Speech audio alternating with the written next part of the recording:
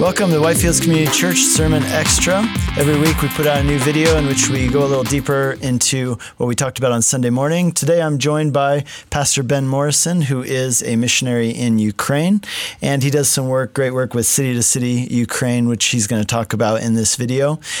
Ben was with us yesterday at church. You gave a message called God's Global Mission. And Ben, obviously, this is something that's close to your heart. You're a missionary. It's something that's very close to our heart. It's very much in the DNA of our church that we care about God's global mission, both here and abroad. So, Ben, maybe you could just share with us some further thoughts about mission that maybe you'd like to add to some of the things you said yesterday.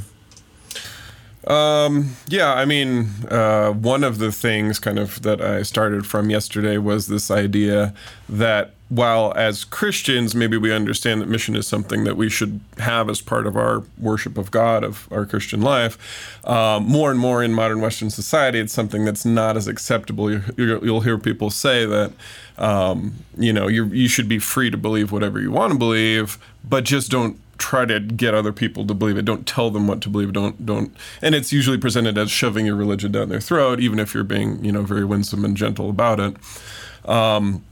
And kind of two of the things that I mentioned was that, the reality is everybody preaches. Mm-hmm. That's true. Everybody, whatever they're passionate about, whatever they love, they're gonna talk about that. It's just a natural outflow. It's not about saying to somebody, don't preach, it's kind of hypocritical because you're actually preaching to them at that moment. You're saying, this is my belief about how religion should interact with the public sphere. You shouldn't do it. So you're preaching at them as you tell them not to preach. That's a great point.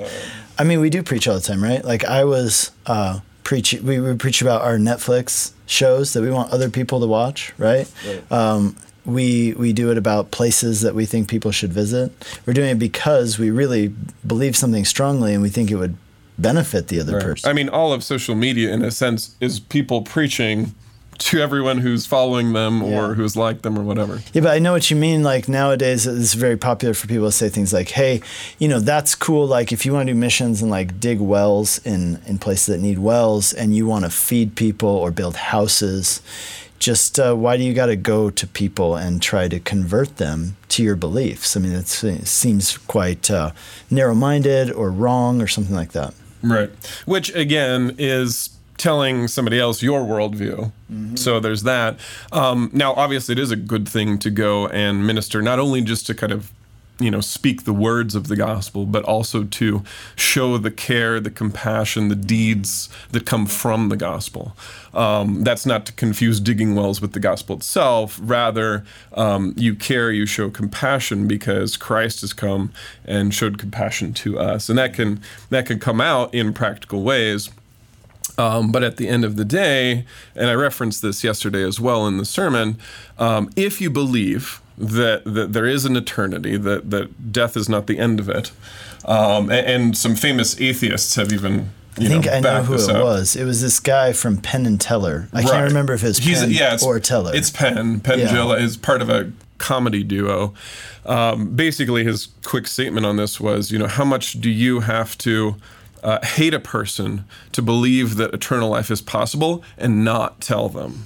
Yeah, and it's a good point because what he actually said, and I always think about that, is that he says that he actually respects Christians who proselytize, and he doesn't respect those who don't, because if you actually believe this is true, then you better be out there trying to convert people. And if you don't, it kind of shows that you either don't really believe it or you're happy to have it for yourself and don't care what happens to anybody else. Yeah. So, it's cool to see even atheists, proponents and philosophers kind of putting this forward. Like another person I referenced yesterday was Peter Singer, famous atheist philosopher, who recently defended a Christian Australian rugby player who had posted something to Instagram, basically, just saying like, people who don't repent go to hell, Jesus loves you, repent. And you can argue about how effective his presentation was, but Singer, this atheist philosopher, says, he ought to be doing that if he's a Christian and if he believes that this is the case. Another kind of interesting point to that, he says, because this Australian rugby player, actually ultimately got fired from being from the rugby league because he had posted this. And so there was this huge kind of backlash to his Instagram post, and Singer, an atheist, defended him and said, if you're gonna say, and he did it in a way that wasn't violent, it wasn't, calling for any kind of hatred. Lots of people didn't agree with him. But if you say that just because I don't agree with you, therefore you should not have the right to say it, then free speech is like really in danger. Yeah. So here's a question that somebody might have from listening to your message yesterday would be, they might say, okay, you're telling me to be on mission. How? Like, what does that even mean? Like, how do I start? What do I do? How do I be on mission? What does that even mean? Yeah, I would say the first and most important thing to being on mission is to recognize and rejoice in Christ's mission for us. Okay. If you're just going out there and trying to tell people because you think you ought to, if it's not born out of joy, then it's just going to be kind of, superficial. It's going to feel forced. You might actually come off as angry and condemning to people because it's just about getting them to believe what you want them to believe. Whereas the gospel is the message of Christ on mission, right? He came to save us. Yeah. He came from heaven to earth into our world, took on all of our cultural forms to redeem us, to rescue us out of love, right? And one of the statements that I made yesterday in the sermon was that, mission rather is the form that God's love takes in response to lost humanity. So that's what love looks like, right? If somebody's in danger, you go try to rescue them.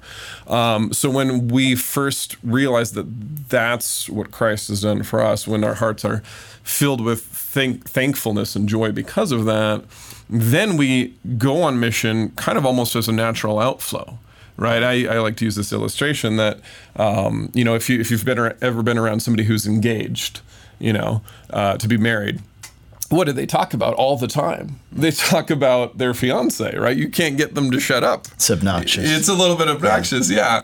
But what it is, it's the natural outflow of what they love, what they're passionate about.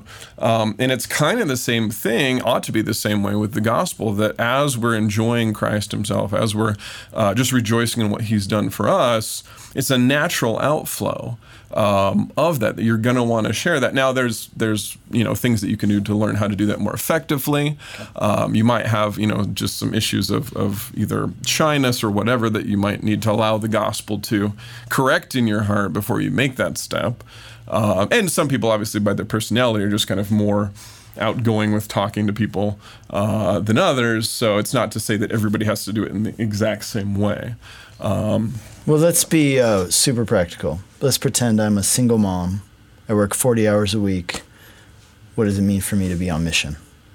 Well, one thing that I think is important for us to remember is that missions, because sometimes Christians will argue about, should we focus on local mission, kind of what's right there, be missional in that sense, versus kind of missions in the classical understanding of, somewhere across the globe. And what I brought out yesterday was that there's no dichotomy. These naturally go together. Yeah. And they have to go together.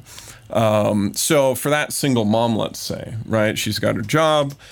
So she's in the local sense, right? She can love and serve people at her work, whatever that is. She can reflect Christ to them in the way that she deals with them, in the way that she handles maybe conflicts and difficulties at work. And as the Lord gives opportunity, not to make it her mission to come to work and be like, instead of doing my job, I'm going to try to share the Bible with you. That's not a good witness, actually. But to do her job as an act of worship to God. And then as the Lord allows kind of some open doors, maybe some downtime during a break or something, allow her faith to come out. Yeah. So that would be in the local sense. But then also what we talked about yesterday was that God calls each of us to his global mission as well. And that doesn't mean that every Christian is called to, move to Africa for the rest of their life. We said that there's two ways basically to be involved in God's global mission. One is to go, which is kind of the obvious one, and the other is to send. So maybe that means that, she has maybe a list of either missionaries or particular organizations that she prays for that are involved, in Africa or Asia or wherever.